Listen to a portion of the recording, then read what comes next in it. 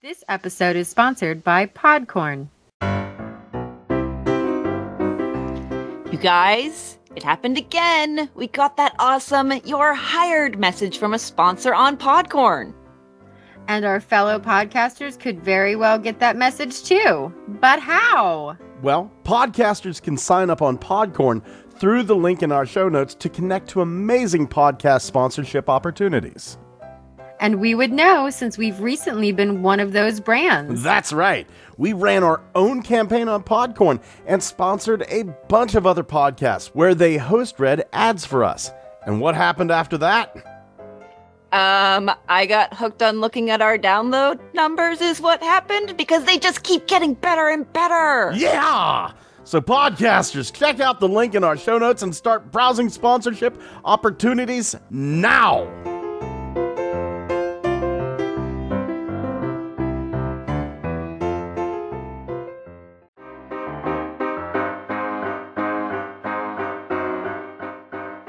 You're listening to Old Timey Crimey, crimes from the golden age of yesteryear. Now, here are your hosts, Christy, Amber, and Scott.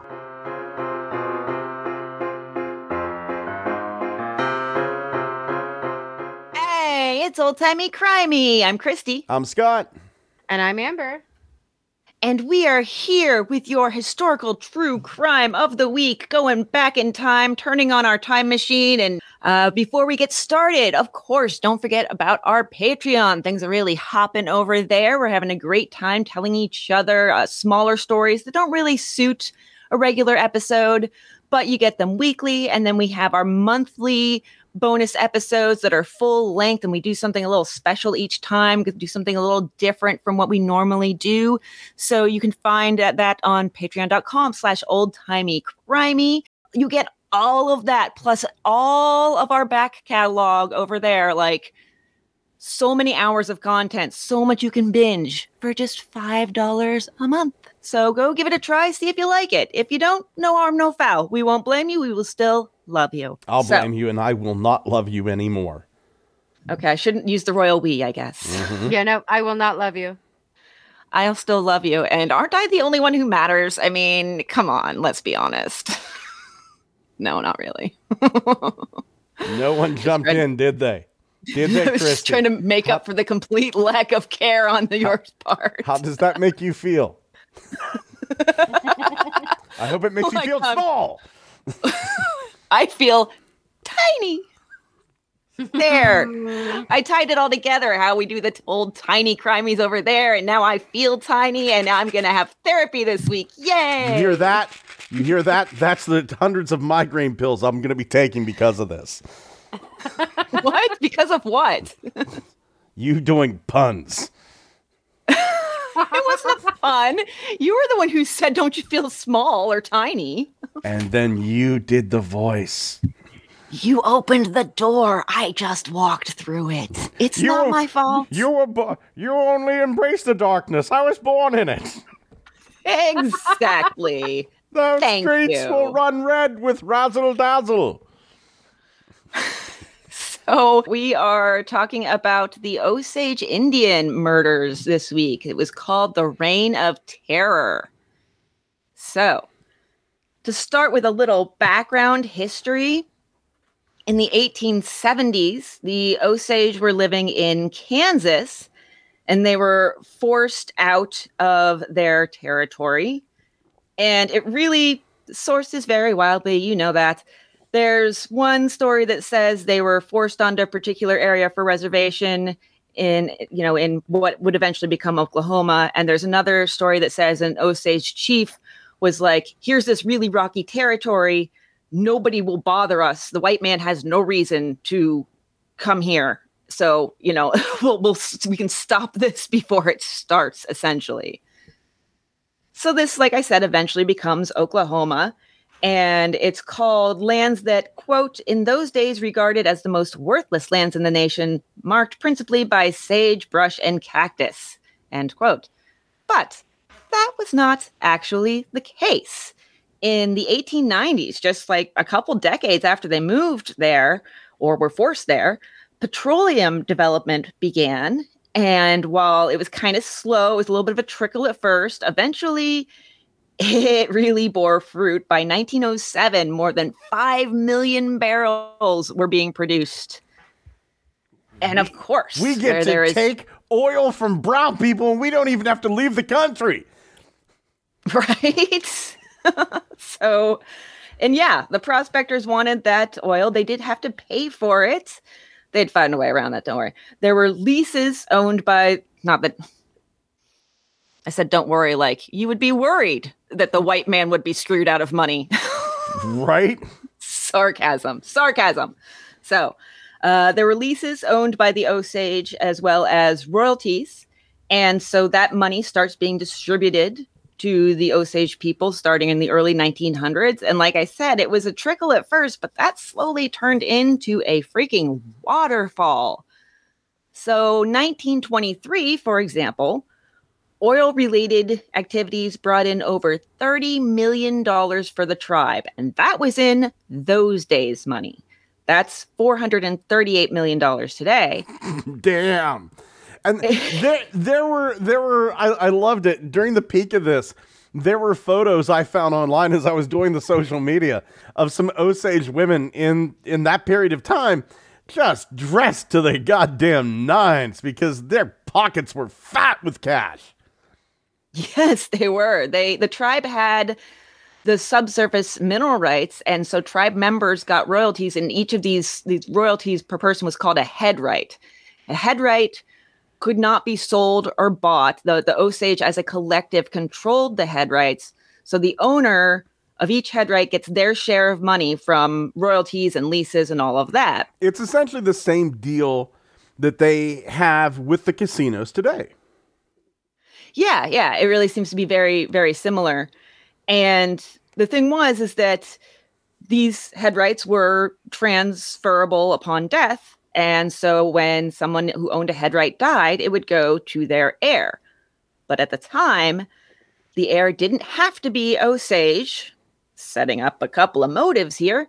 And you could have more than one head right from a single decedent. So it gets like, so if one person inherited a couple of head rights and then that person died and you were their heir, you would get all of those head rights.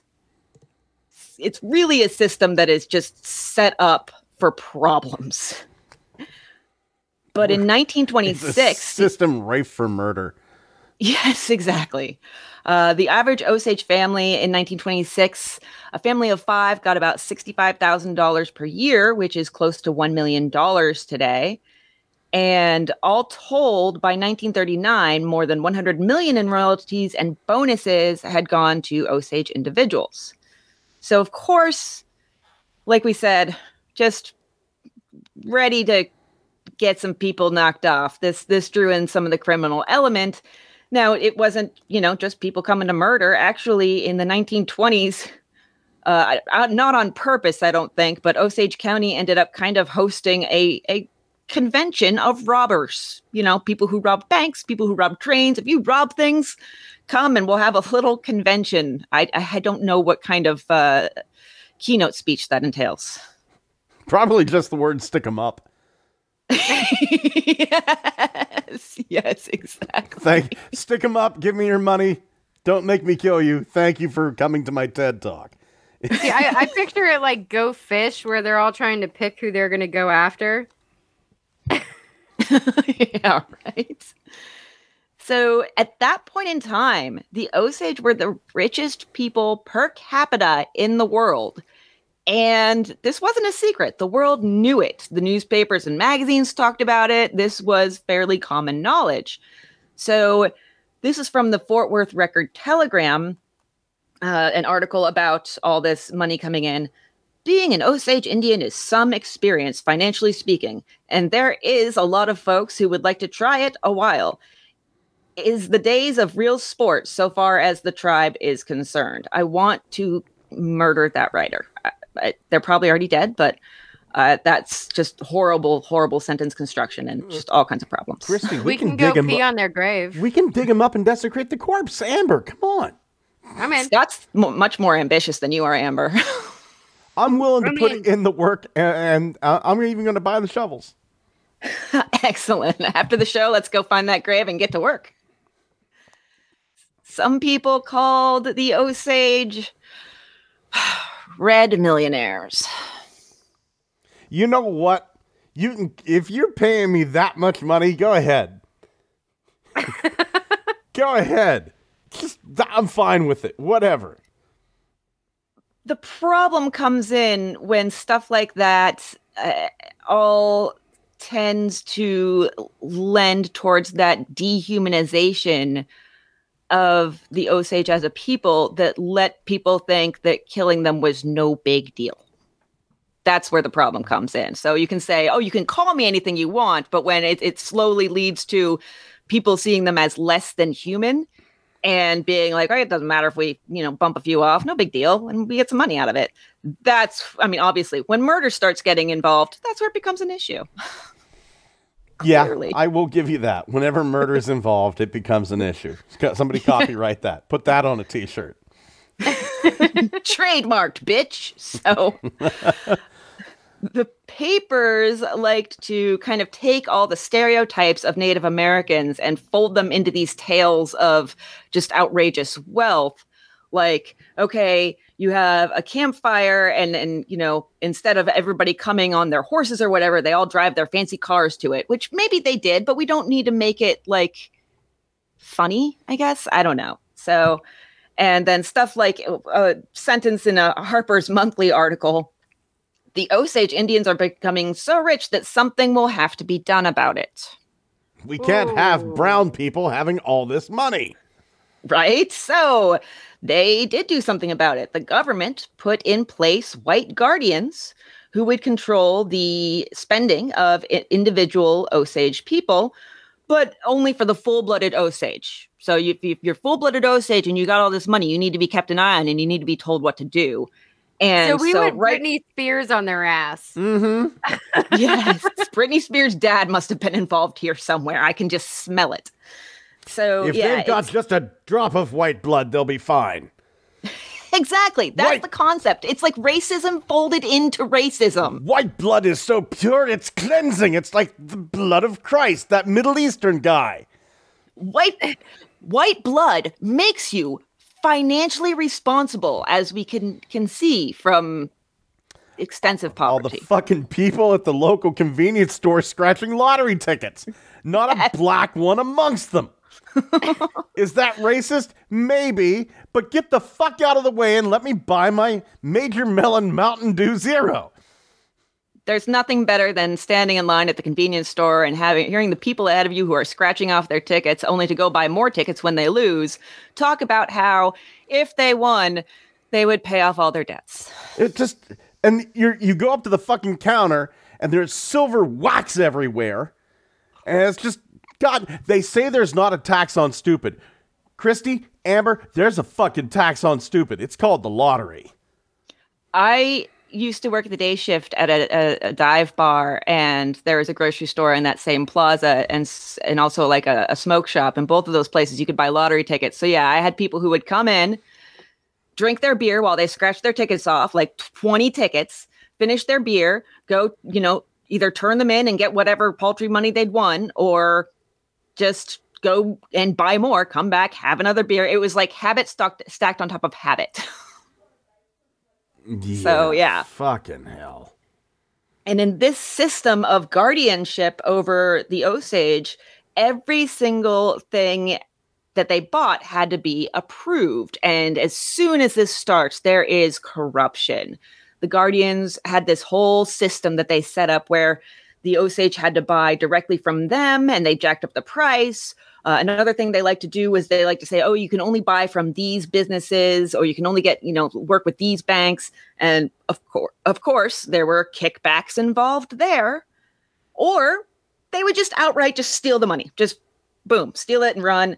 A total of $8 million was stolen by the Osage, stolen from the Osage by the Guardians. That's $122 million today. God damn. But some people, just stealing isn't enough. Some people really needed to get schemy about it. And so if you wanted to get schemy about it, murder was an option. There were some people who would marry an Osage, generally a woman, and then kill them. And then, of course, by marrying them, they had become the heir, and so they could inherit. Not to be skeevy, not to be super skeevy here. I was looking up some of the Osage women, and we're not talking some unattractive women. Like, these were some kind of hot women. Why would you go into that and murder whenever you can have the money and a hot wife? I don't know, honestly. I don't know if maybe the marriage, possibly it was people wanting to do this multiple times. The greed starts to factor in, and you're like, well, if I kill her, I can have all of her money, and then I can marry another Osage woman, and then I can kill her and have all of her money, and so on and so forth. And at the root of it too, a lot of these people are racist. So they don't actually want to be with a woman that has a different color of skin as them. They just wanted her money. So they marry her, they take her, kill her and take her money. And it was never about love. Even if they're attractive to us, to them, those people so full of hate, it's disgusting and vile. Yeah, to them, the person they were marrying was subhuman. So, and that also gave them the psychological ability to just, kill them and not care about it. So, pretty rotten. An Osage historian named Lewis Burns said, quote, "I don't know of a single Osage family that didn't lose at least one family member because of head rights." Good God. Right? It's just awful. So then we get into the story of Molly Kyle. So she would become Molly Burkhart, but she was born in 1885, full-blooded Osage. She had 3 sisters. And so she had enough money from her head right. She kind of was born and came about just at just the right time to be able to take, get this money and live her life that way. She built a nice house in Gray Horse, which was an Osage settlement town. She had servants and, there was nice cars and all that stuff. And Ernest Burkhart, he came from Texas he was 19, and his uncle lived in the area. His uncle's name was William K. Hale, W.K. Hale, Bill Hale, whatever. So Hale was a cattleman and businessman, and he really thought a lot of himself to the extent that he called himself King of the Osage Hills. Oh, wow, my heavens. I'm Prince of the Spoiled Potato Salad. He was quite wealthy. Everybody knew him. He even acted as deputy sheriff in the town of Fairfax, which was just up the road from Gray Horse. So when Ernest Burkhart came to town, he basically started work as an errand boy for Hale, and he would also extend his services to some of the locals. And one day he acted as chauffeur for Molly. They start up a romance, and he actually did learn the Osage language so that he could communicate with her that way. She did know some pretty decent English, but I guess he decided he wanted another method to communicate with her. And she had diabetes. He helped her out with that. So in 1917, the two married. They had a daughter and a son. They were living in Molly's house. Also living there was Molly's mother, Lizzie. She was widowed, and so they would take care of her as well. The year after the wedding, one of Molly's sisters died of what they called a wasting disease. But keep that in your head. Put a little pin in that. It wasn't tuberculosis, was it? I don't think so. Nothing's proven, but doesn't seem likely. In May 1921, Molly is having a luncheon for some local ladies, and her sister, Anna Brown, who is 36, only a year older than Molly, is over at the house. She's supposed to be helping out, but it seems like she's just fresh out of a divorce, and she's been drinking a lot. And so she's drinking a lot that day. She's flirting with Ernest's younger brother, Brian Burkhart, sorry. And she also seems to kind of make a scene at this event by arguing with, pretty much everyone she could pick a fight with. She was just in a cantankerous mood, and we've all been there. Yeah. I'm there now. I was going to say, some of us today. Oh, fuck the both of you. I mean, I meant me, but okay. I thought she meant me, honestly. So I think that really says something about us, that we just assumed it was all ourselves. It really does. That speaks so many volumes. Welcome to Pennsylvania. I haven't seen the sun in 42 days. Yeah, right? Oh my gosh. Well, soon, guys. Soon. So, after this luncheon, Brian volunteers to take Anna home, and later he will say that he dropped her off around 4:30 or 5. But after they leave, at least at the moment, no one comes forward to say that they had seen her. And by day 3 of her being missing, there's some serious concerns. I mean, she would be out. She was going out and partying it up like you do after, a relationship goes bad. And she was out with her friends all night sometimes, but 3 days was out of the ordinary. That was something to worry about. And so she is missing. Molly starts to be concerned. And about a week or so after she's last seen, an oil worker finds a body. Not Anna's. It is another Osage Indian named Charles Whitehorn. He had gone missing a week before Anna had disappeared. According to the FBI's files on the case, he was young, married, no children and no known enemies. Quote, directly from the FBI's vault, quite wealthy and did indulge in rather frequent drunken sprees and parties with women, which sounds like a good time. Really? That's fun. Yeah. He's young and rich. Yeah. And he had been shot twice between the eyes. They were able to identify him pretty quickly because he actually had a letter in his pocket. So they didn't have to, spend time trying to have people come in and identify the body or get the word out, anything like that. Then they find Anna. It's actually, of course, a teenage boy who is hunting with his father. How many teenage boys in the course of this podcast have we found out about, or younger? Well, I mean, it kind of makes sense because I think of myself as a teenager. I used to climb up and down hills. I used to go off the path all the time. And now I'm afraid to go in the woods because I'm afraid my knees are going to explode. So, yeah, I can understand why it's always a teenage boy. Or at least a young person. Like in these days, I don't think girls were really allowed to do that. But I know when I was young, I was the off the path kid that I was wandering. And I'm sad that I've never found a body. I am shocked that in all my time wandering the woods growing up, I didn't find a body. I was worried one time I was going to become that dead body. Because I was wandering, just taking a walk through the very thick woods behind our house, and I started hearing gunshots, and it was not any sort of hunting season, I don't believe. And so, yeah, I was basically just like running frantically through the woods, just trying to get away from the sound of the gunshots, and was pretty happy when I came out of the woods. Got completely lost, came out of the woods like a mile from my house, but I was like, that's fine. I'm out of the woods. I'm away from the gunshots. It's okay. I didn't find my first body until I was 19, and it was an extremely traumatizing experience. It was, I was driving my car. And I thought, oh, this is cool. Here's this little road I never went down before.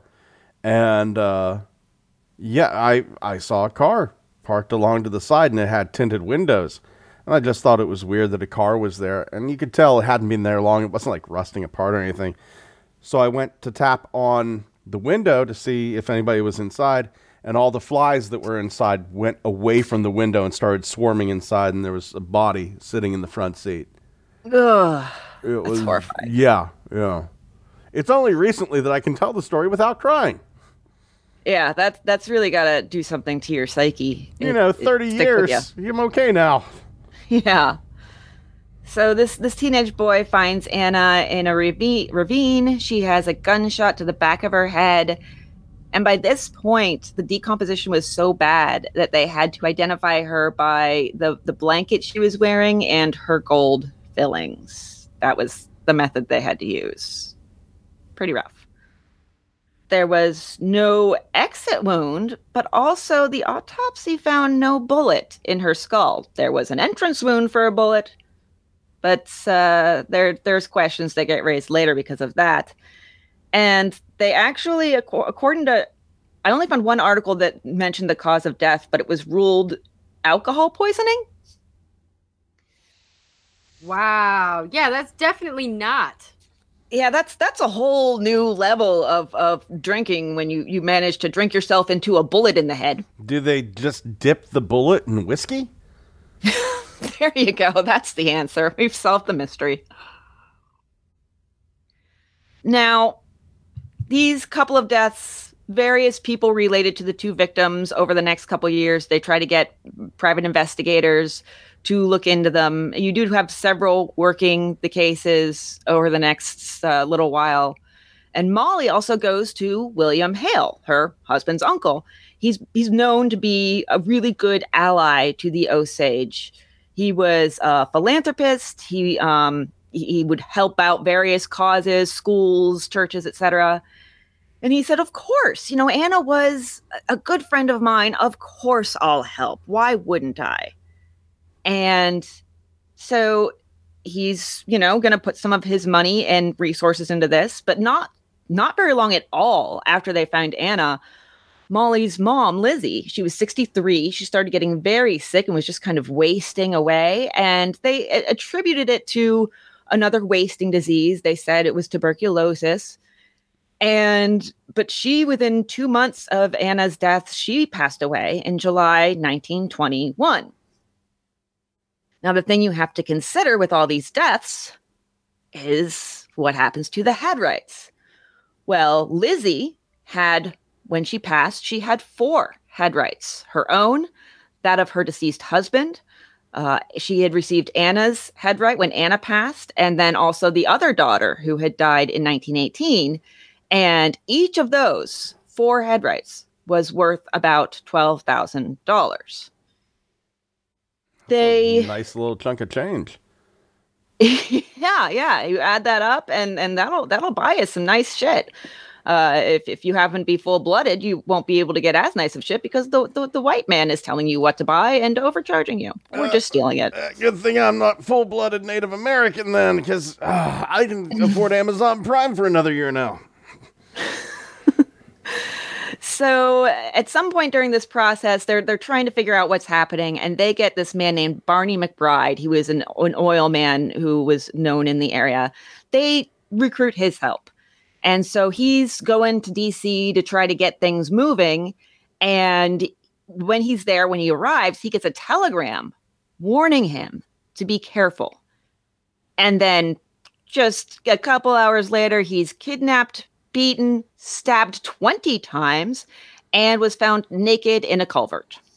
Well, all those things sound good except for the stabbing.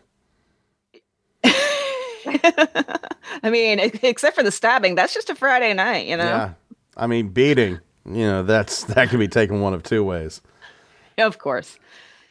In January 1923, another murder happened. Henry Roan, he was 42.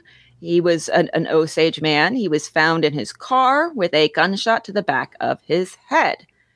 He was Lizzie's nephew, so Molly's cousin. And for some reason, even though he's 42, and this is, I think, some more of this dehumanizing and infantilization. There we go. I got it out somehow. Referred to him as an Osage Indian boy. He's 26, right? He's 42. Oh, Jesus Christ. That's like double. Yeah, it's a strange thing, I think. But he was married, he had 2 kids, and yet his life insurance policy for $25,000, that's $380,000 in today's money, was going to go to William K. Hale, who was the beneficiary. Mm-hmm. Yeah. And Hale, he had his own theory, of course. He was like, I think that Henry Roan's wife's lover did it to get him out of the way, of course.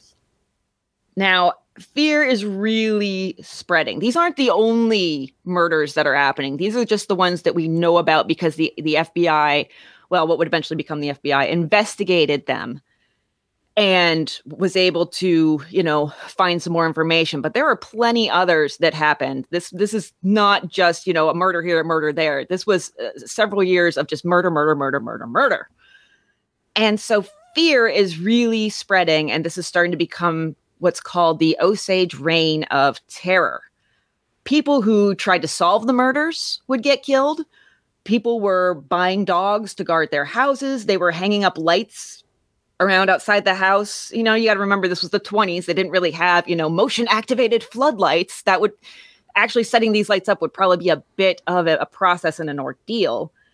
And so they're, trying to do that to keep themselves safe. They're keeping their kids inside. And that's if they're not just heading the hell out and moving to California. There was a sort of a diaspora that happened during this period of time just because of the sheer fear in the community.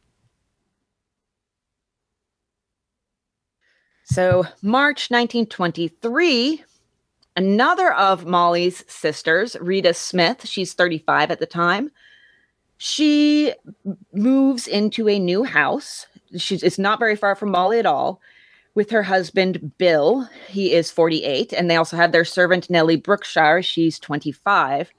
And the reason they moved was because of their fear of all of this murdering. They had lived out in the country prior to this. And they were like, we need to be out in town around people and be able to feel more secure. So they bought this house. It was $7,500, and that is in today's money $109,000. The local paper called it one of the larger and more pretentious residences in town, which, why don't you be a little more snooty? And the very first night in this house, there's a massive explosion. It actually woke Molly up around 3 a.m. She got up, looked out the window, and just saw a giant explosion happening where her sister's house was. Oh, no. That's got to be fucking pit of the stomach, soul-wrenching. And I mean, when she's already lost so many members of her family, and then, especially having the new reassurance of, well, my other sister, my one remaining sister will be in town and we can be close to each other and keep an eye out. And then to have it happen, it's just gotta really just destroy you. Yeah. So Rita Smith and Nellie Brookshire were killed almost instantly. Bill was severely injured. He languished for about 4 days before he died. He was able to talk before he died. One of the things he said was, they got Rita, and now it looks as though they got me. Now, the victims' bodies were found several hundred yards away from the house. There was a block of houses that was damaged. Windows were broken for several blocks. Heat and shock from the blast burned paint off the nearby houses. Yeah. Holy shit. Yes. So this had been a bomb that was planted in the garage under the house and then detonated.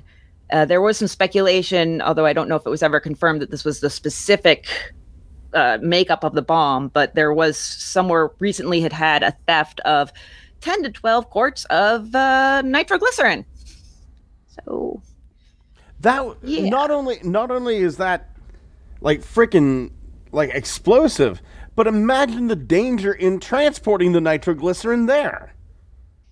Yeah, that stuff's really volatile, isn't it? Yeah, it's the production of it is frightening. The transportation of it is frightening. There's so many things that can go wrong. So if somebody blows you up with nitro, somebody really wanted you dead. You know what though? Like, I'm almost a little disappointed that they didn't get blown up on the way. Oh, I'm super disappointed that they didn't get blown up on the way. Yeah. Then somebody else maybe might have lived. Now, the Smiths, they did have some issues with the two Burkhart men, Ernest and Brian, and William Hale, and actually said that they thought Hale and Ernest Burkhart had conspired to kill Anna Brown so that, Burkhart's wife, Molly, would inherit her property. They were pretty outspoken about this, and they were trying very hard to push for an investigation of the Burkharts and Hale. And actually, in addition to that, Bill Smith had a suit that he had filed against Hale that was still going on at the time of his death that said Hale owed him $6,000. That would be $92,000 today. And he filed the suit because Hale said, "No, I don't. I don't know you anything." That reminds me, my boss has some paperwork that says I owe him some money that I found today that I could just get rid of. No, I don't. There you go. Glad to solve all your problems, Scott. Editing this out. Delete or trash, whatever. Shouldn't have had me file shit. Learn your lesson, damn it. Mm-hmm. There was some dispute over the will.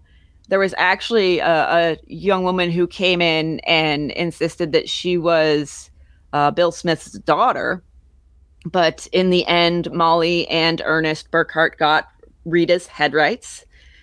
And because Anna's and Lizzie's had gone to Rita, they got those as well.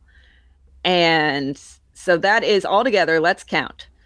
Lizzie's head rights, Lizzie's husband's head rights, 3 of her daughters that had died in the past 5 years. So 5 head rights altogether. And of course, Molly still had her own. So that's about, if it was around $12,000 per head right, that's $12,000 or $72,000 or about $1.1 million per year in today's dollars. Now, all these private investigators over the years, they tried calling them in. Generally, nothing came of that. They tried offering rewards for information. Nothing came of that. The Oklahoma governor's state investigator, who was a former PI, was sent in, and all he ended up doing was committing a murder of his own that wasn't even related to head rights or anything. It was just, I guess he felt like murdering. I don't know. For fun. Just for fun. Even in trying to solve the problem, people are dying. Becomes pretty clear that there is a conspiracy here. So after the explosion, especially, the Osage Indian Council was like, all right, we need to figure this out. So they look to the government for help. And so it's not just Molly's family here that is trying to get some action here as far as an investigation is concerned. It's also the families and friends of Joe Greyhorse, William's stepson, Anna Sanford, and others who had been murdered in the past couple years.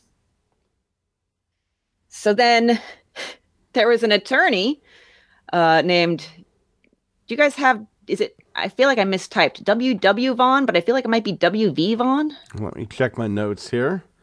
I have William Watkins Vaughn. Okay, I didn't mistype. Thank you. Good. You're so welcome. William Watkins Vaughn, or W.W. Vaughn, he was a father of 10. Yeah! The sperm pump is working just fine, thank you. That man knows how to get it, apparently. And 7 of my kids look like my best friend. Oh, no. Now, he was supposed to know some shit about what was going down. He had information. He had talked to people. He had gotten, statements and compiled all this information. And so he went to talk to a man who was dying and get some information from him. He took the train, talked to him, and then on the way back, he just wasn't on the train. And later he was found to have been tossed off the train and stripped naked. They really like stripping people, don't they? Right? For shame. You only get to strip yourself. So he had all of his evidence compiled in a safe at his house, and his wife knew about this. So after he died, his wife's like, I should go get that information and make sure it's safe in the safe. But it wasn't, because the safe was empty. Bum, bum, bum. Bum, bum, bum, indeed. This episode is sponsored by the Smoking With podcast. Over on the Smoking With podcast, Josh and Garrett are having intelligent, thought-provoking, and sometimes downright philosophical conversations about all aspects of the cannabis industry. Josh and Garrett talk about developments in the industry, the latest cannabis news, and even try out samples on the air so you can hear their in-the-moment experiences. You can also find out the latest cannabis news about everything from cultivation to bud tending. And you just overall get that wonderful feeling of hanging out with friends. Friends with experience in the cannabis industry and the passion to match. Smoking With manages to be both fun and enlightening. So download the Smoking With podcast wherever you get your podcasts.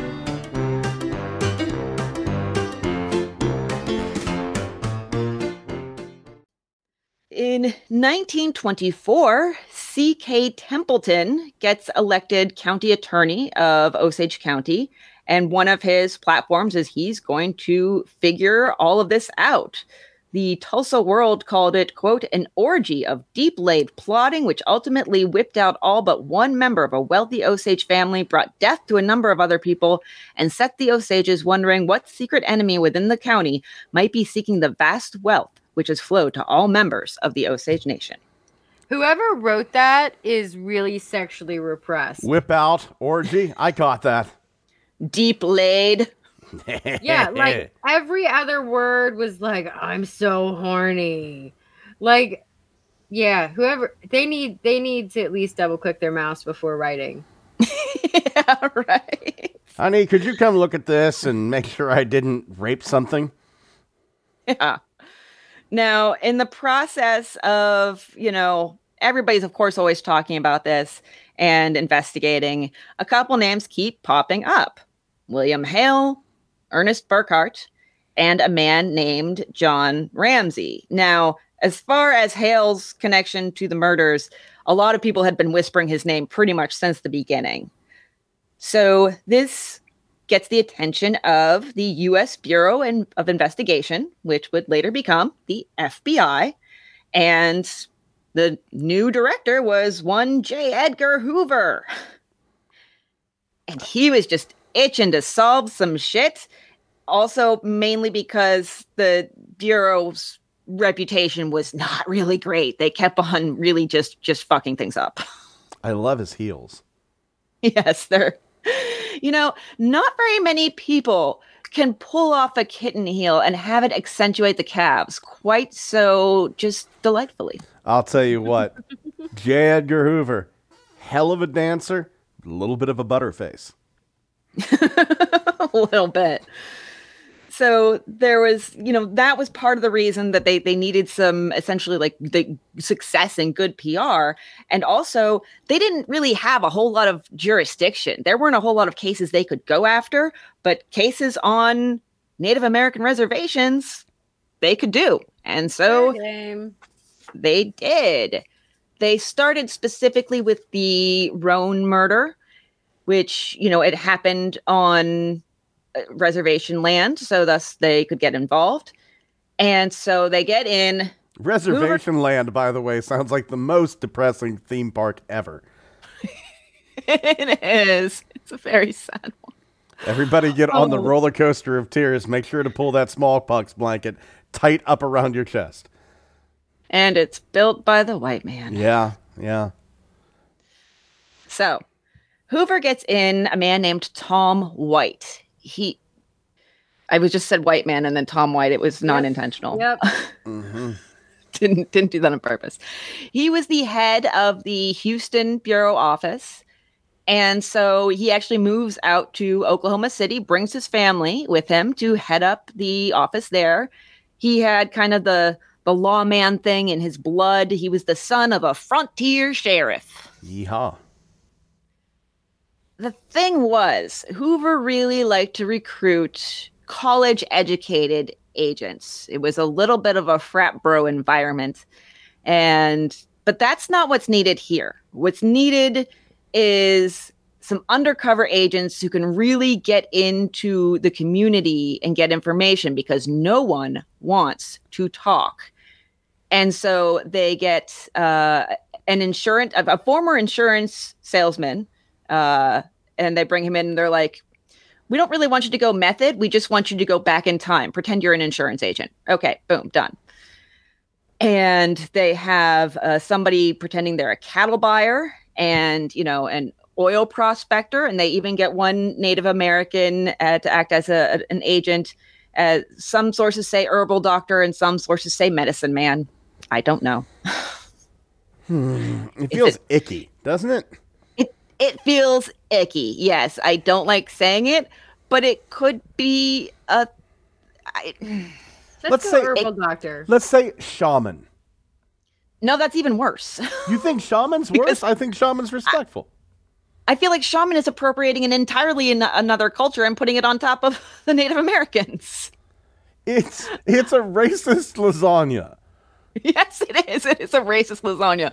Oh God, that can't be the episode subtitle, but it feels like it has to be. Can we just go with herbalist? Herbalist, sure, an herbalist. It feels like, I guess I should kind of explain the ickiness feeling. It feels like one of those things that you're not sure if it became a racist stereotype because people made it one, or if it was, and it made it one in a mocking way, or if it was an actual, thing and still is perhaps in American Indian tribes, and then people took it and made it into a stereotype in a mocking way. I think I'm okay. I think I'm okay because, my great-grandmother was full-blooded Native American. I'm going to say shaman. I'm allowed to. Shut up. Let me have this. Why do I have to let you have things? Right? Because I feel, as a man in today's society, I need to ask your permission, Christy. I'm sensitive. Well, good. Things are starting to be as they should be. Okay, so back to our undercover agents. Yes. Okay, so yes, we have these undercover agents because, the thing is that nobody wants to talk. If it's not that they're scared, it's that they've been paid.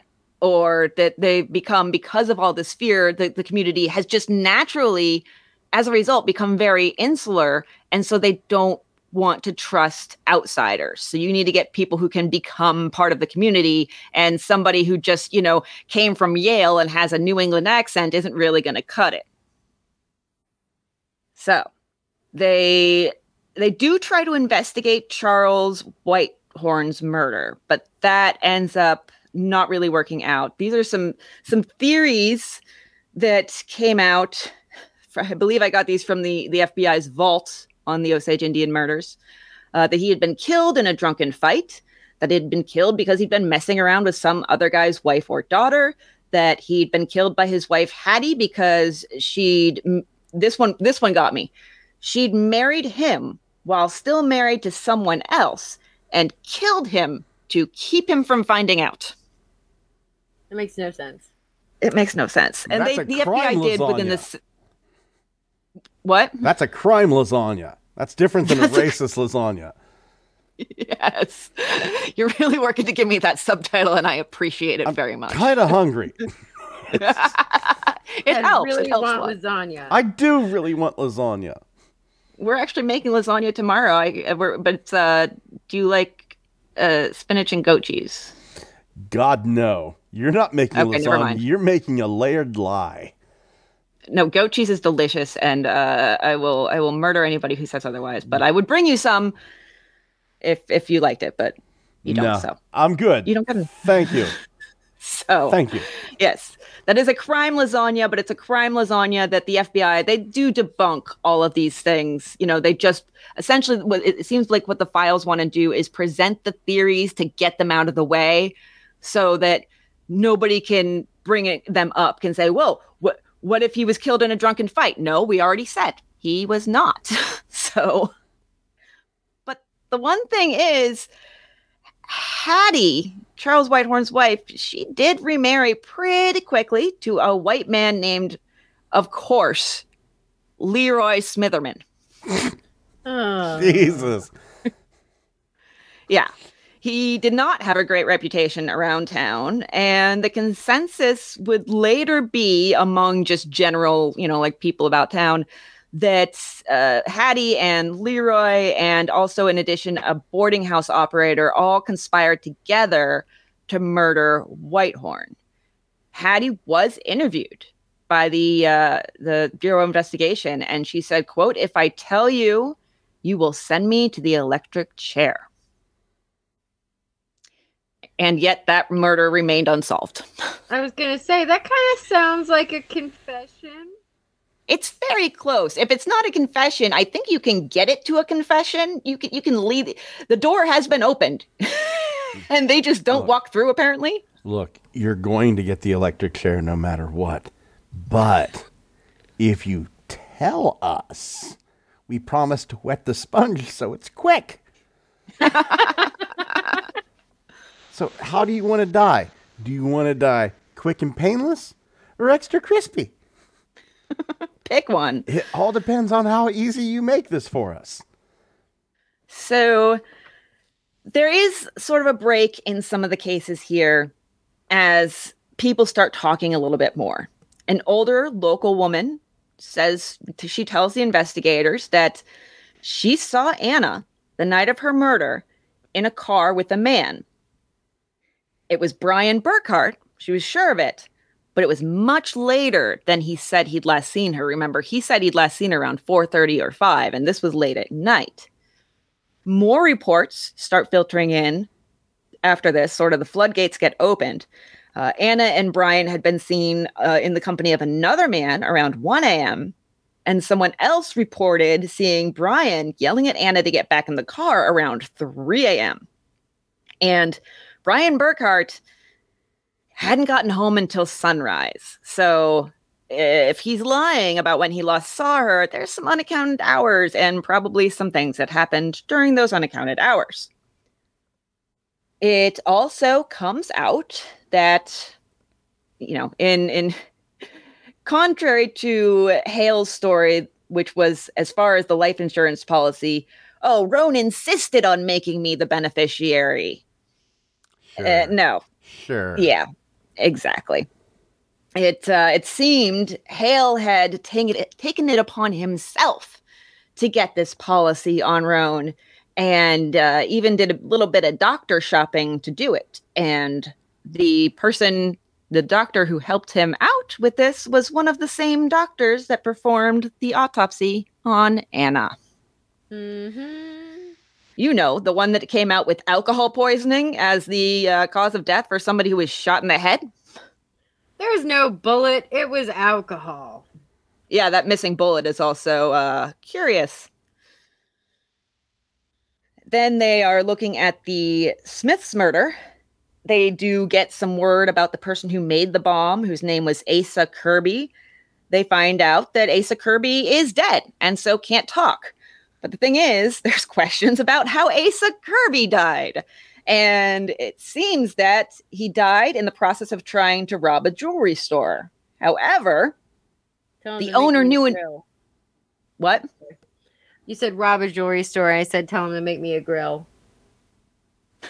So, died trying to rob a jewelry store. The owner knew about this robbery in advance and was ready, and then shot Asa Kirby in the commission of this robbery. And in addition to that, it looks like the same person who told Asa Kirby to rob the store told the store owner that Asa Kirby was going to rob it. Which is really, I guess, a creative way to knock off witnesses if you're doing that. So it really is. I mean, it's the easiest way to keep your hands clean. That's some diabolical motherfuckery right there. That is some diabolical motherfuckery, and I really like that phrasing. That's beautiful. I need that on a t-shirt that I can't wear in public. You shouldn't wear in public.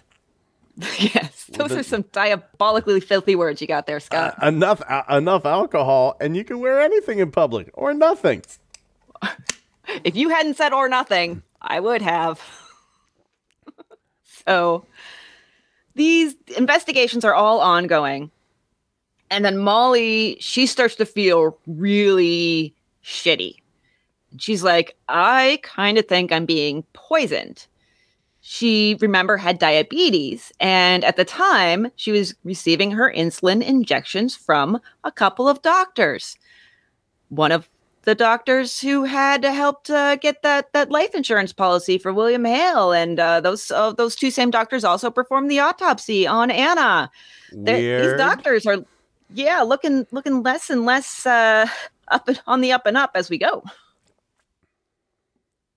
So Tom White makes sure she gets to a hospital, and as soon as they no longer have access to her, those two horrible doctors, she starts improving. That's so strange.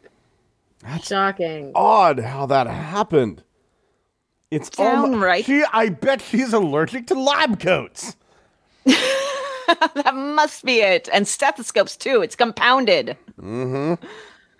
Downright inexplicable. At this point, White and his agents have heard and seen enough that they feel comfortable arresting William Hale and Ernest Burkhart. And specifically, they're charging them with the Smith case, the house explosion. And that is on January 4th, 1926. I do think that part of it is that they see Molly's case happening and her being potentially poisoned. And they're like, we kind of got to go with what we have, or else they're just going to keep killing people. So now Hale he's keeping mum, but Burkhart, they're like, I think he might be the weak link here. So they get a jailhouse snitch to tell Burkhart, hey, by the way, I blabbed to the agents about you. So just so you know, they know everything I know. And then Burkhart just pretty much opens up after that. He gets real chatty. He says, okay, yes, I arranged the explosion at the Smith's house under the direction of Hale. And I also know that Hale got a bootlegger named John Ramsey to shoot Roan. And so he's handing over Hale, he's handing over Ramsey. And so, yes, all of this had happened sort of for some of it for the chain of head rights, essentially. Kill the unmarried sisters first. Their head rights will go to their mother. Kill their mother. And then all those head rights will go to Molly, and then kill, eventually, as they were trying to do, kill Molly. And then all those head rights go to Ernest Burkhart, who can then, hand some over to Hale or just give him some money, whatever. At this point, the dominoes start falling.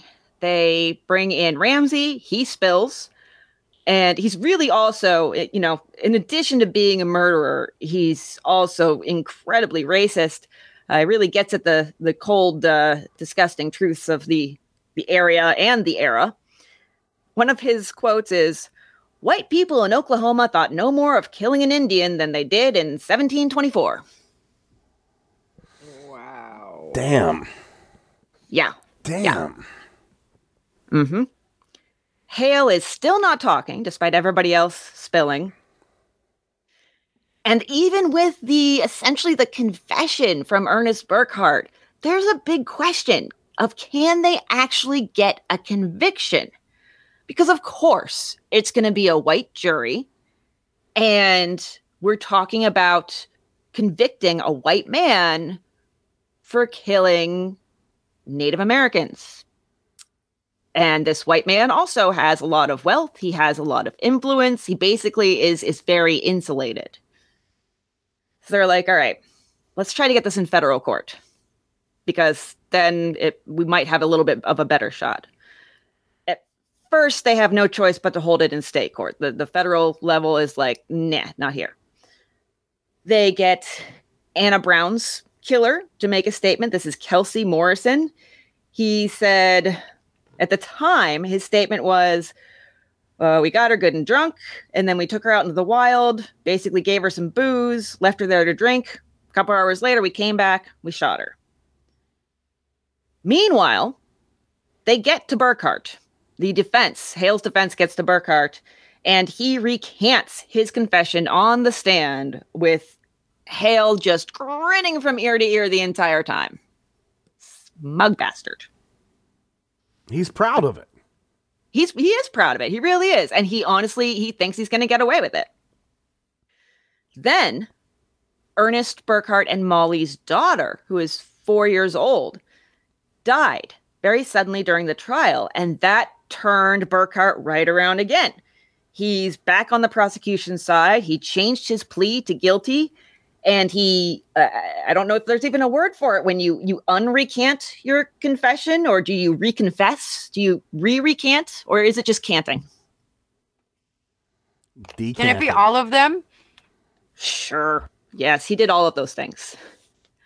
So yes, he pleads guilty, says everything I said before is true, even though I also said it wasn't true, but now it's true. And so he ends up with a life sentence.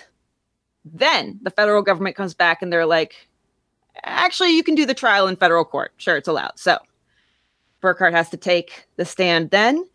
And he says, okay, so usually Hale liked to do the job with poisoned moonshine. But he actually wanted to make Roan's murder look like a suicide.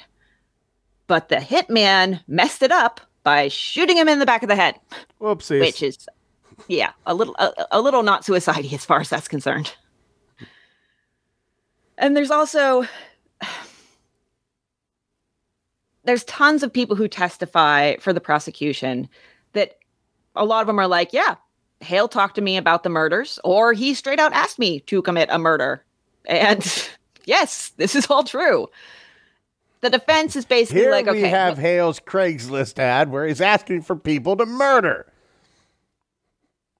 Yeah, there you go. Exactly. It was practically that. So the defense is like, what should we use as a strategy? What do we have at our disposal? Oh, we have a really rich man. Okay, really rich man. Pay a bunch of people to perjure themselves. And Hale does it. So a whole bunch of people come on the stand and lie and get some money for it. Sure enough, first trial is a hung jury after 5 days of deliberation. They're split right down the middle, and I'm sure it later became known that at least some of the people who were on the not guilty side of that divide had a little bit fatter pockets when they walked out. Good investments? I mean, spreading that money all over. You know, he's just trying to boost the economy. You know?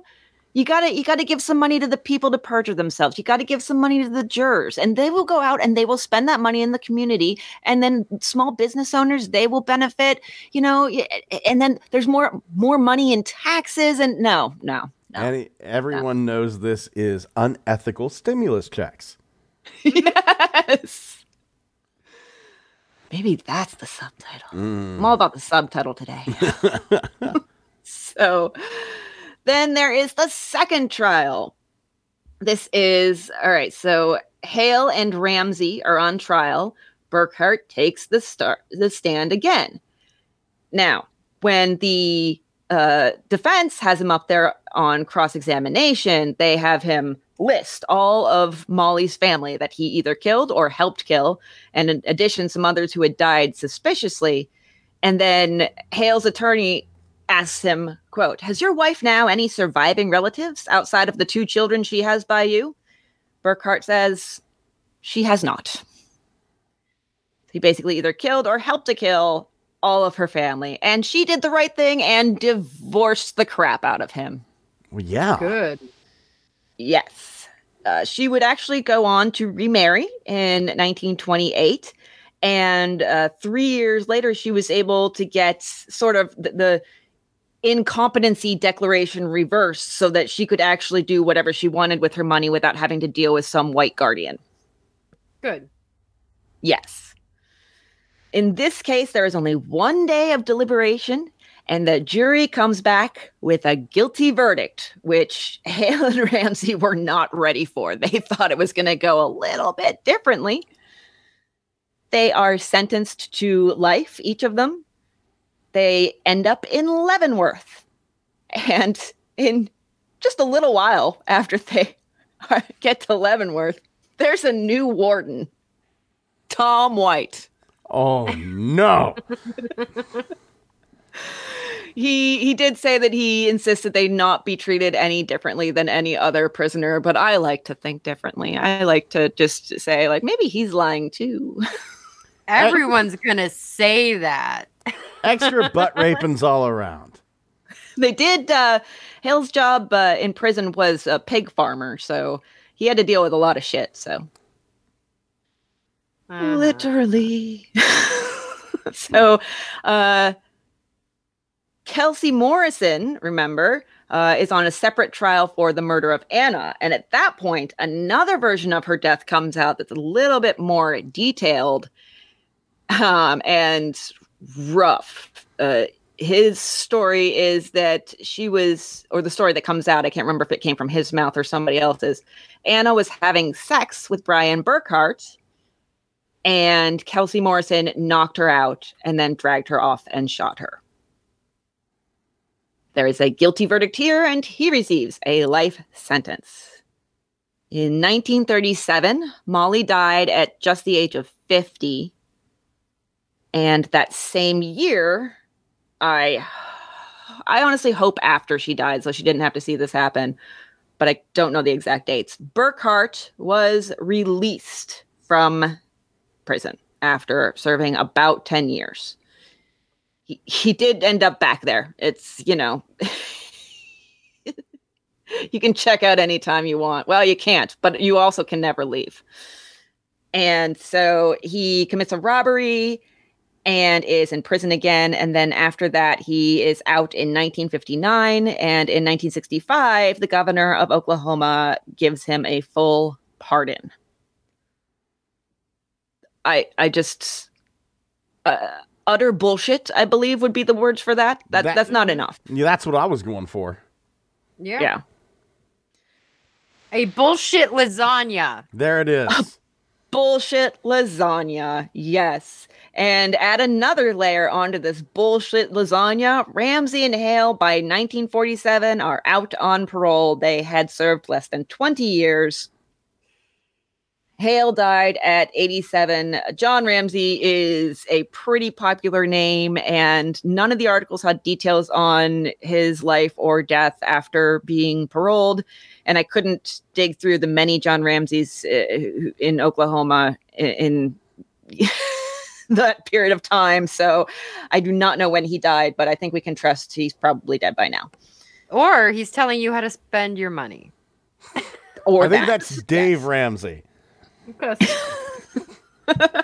So Hale, over the time since, was found to be tied to over 20 murders in some way or another. And there were other unsolved murders that he might not have been involved with, but we will never really know, because once they got the convictions for Hale, Morrison, Ramsey, and Burkhart, Hoover was like, all right, we're done. Case closed, washing my hands, walking away.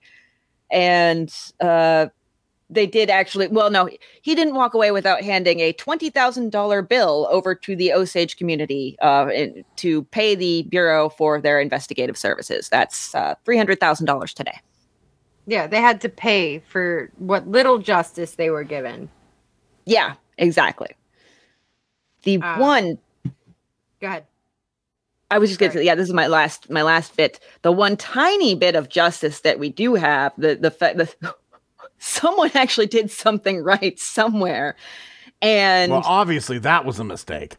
Yeah, Congress actually at some point stepped in, and a law was passed that head rights belonging to an Osage with more than half Osage blood could not be passed to a non-Osage. So that would stop the process of white people coming in and trying to get these head rights, because as long as a member of the Osage community was more than half blood, it was impossible.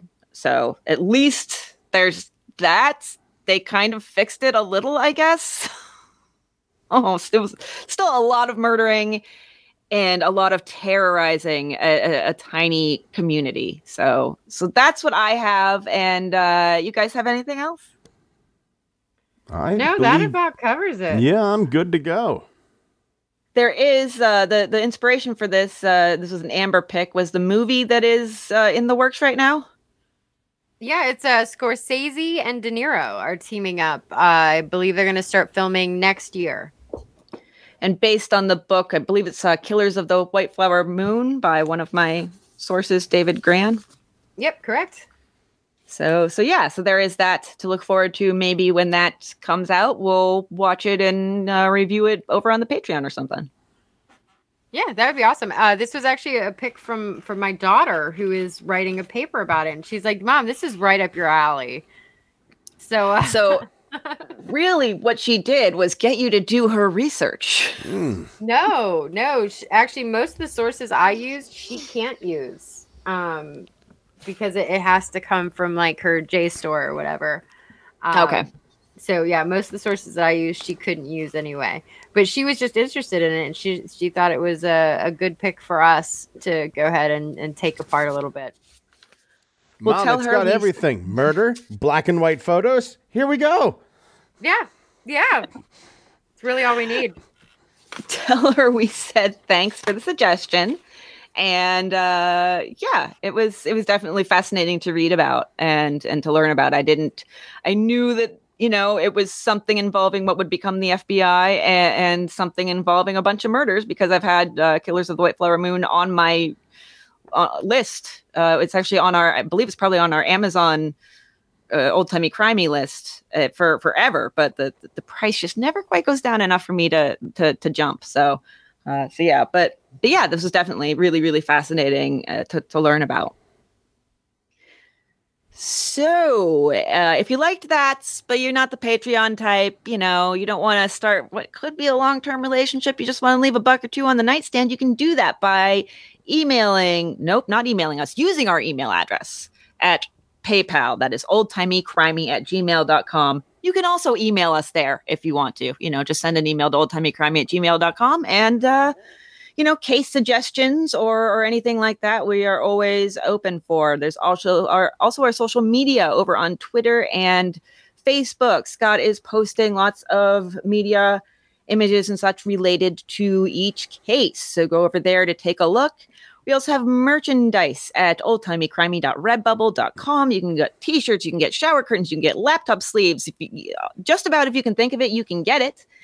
And other shows, don't forget, Short Story Short Podcast is me and our friend of the show, Chris Garcia, talking about short stories, and Detectives by the Decade, where, forensic stuff, time, it's a thing. And Scott and Amber do some voice work, so you can hear them reading quotes from famous personages, although we're really working on getting more ladies. But I'm still in the time period where they don't like letting ladies talk. So Amber doesn't get to participate as much. Exactly. I miss those days. Too bad. You're going to lose your pants as soon as you're off this call. She's asleep. And also rate, review, subscribe. You've heard it on a million podcasts, and tell your friends, because if you like us, they'll probably like us. There's all that, and that's all of my bullshit. So what are we doing this week, guys? I am just working. I'm so sick of working.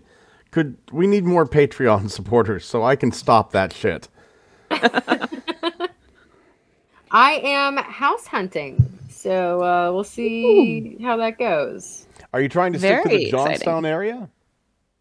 Yes, I have a school district in mind, and unfortunately, just not a whole lot of houses right now. But hopefully this weekend there's a couple more, and we can start looking around.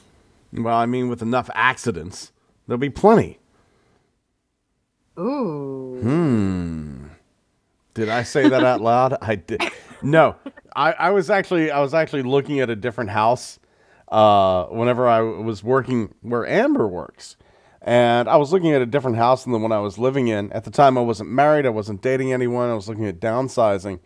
And I went up. I kind of looked at this house from the road. And I thought, wow, I really like this. If I could get my house sold, I could put a down payment on this. And then I showed it to some friends at work. And then there was a murder-suicide that happened there. And they took it off the market. So that shit doesn't always work. Yeah, no, if it's a crime scene, they one, I don't think they can sell it right away until after everything's been solved, case shut, all that. And then I believe now, I thought I saw something that realtors actually have to tell you if somebody died there now. I don't care. I thought I was going to get it for cheap. And they just went, nope, now it's off the market. You're not going to move at all. Fuck this. I am working, and I finished a big cross-stitch project, so I'm trying to get another one started, but it's a little complex. It's on sheer fabric. It's more embroidery. It's not cross-stitch, but so I have to figure out, like, you have the back of every cross-stitch, which is an absolute nightmare mess because you have all the knots and everything where you pull the thread through, but you can't do that with sheer fabric everywhere. You can only do it, like, behind where you've stitched, so I'm trying to figure out how the hell you do that when you haven't stitched yet. So it's a whole thing. So I'll figure it out. But yeah. And last week, I read a little thing from one of the old-timey newspapers to finish off the show. This week, I have something a little different. I've been reading that biography of Queen Victoria that I told you guys about. I'll tell you the title and author in a minute when I get off my notes screen, because I did highlight this particular section because I found it delightful. The top hat was now considered the mark of a gentleman, even though the first man to sport one in public 40 years earlier was arrested on the grounds that it had, quote, a shiny luster calculated to alarm timid people, end quote. 4 women had fainted upon seeing it, and pedestrians had booed. Everybody thought it was a big black cock on his head. Somebody fainted when they saw a hat? What the fuck is wrong with people? Fucking hell. 4 women fainted, and then other people booed over a hat. Wow. Yeah, we think we're sensitive today. Shit. Yeah. Jeez. Okay. This was from Victoria the Queen by Julia Baird. I'm really enjoying it. It's a great biography, and I actually was able to pull a little bit from this about Tom Thumb for Amber's old tiny criming over on the Patreon. So I was pretty proud that I was able to pull out some knowledge. I was like, oh, this came in handy. Oh my God, me reading a historical biography actually came in handy for once. Well, we do a historical podcast, so I mean, it's bound to cross. Generally, by the time it might come in handy, I'll have forgotten the particulars and I won't remember it specifically enough to bring it up, or I'll bring it up and I'll be like, so I think it was something like this, or maybe it was that, and then I'd realize I should just shut up. So speaking of me shutting up, thank you for listening to our diabolically filthy words. And we really appreciate you listening, and we'll see you next week with more historical true crime. Bye. Bye. Bye. My sources this week are Fresh Air on NPR, John D. May and Corey Bone on the Oklahoma Historical Society, David Gran on the New Yorker, the Osage Journal, Fort Worth Record Telegram, and Tulsa World via newspapers.com. Thank you, Chris Garcia. FBI.gov, as well as the Osage Indian Murders Vault on FBI.gov, the Osage Nation, Christopher Klein on History.com, and Douglas O'Linder on FamousTrials.com. Buckle up, I got a ton here. I have allthat'sinteresting.com, the ever-popular Wikipedia.org, NPR.org, FBI.gov, okhistory.org, pbs.org, murderpedia.org, and vault.fbi.gov. Damn, y'all.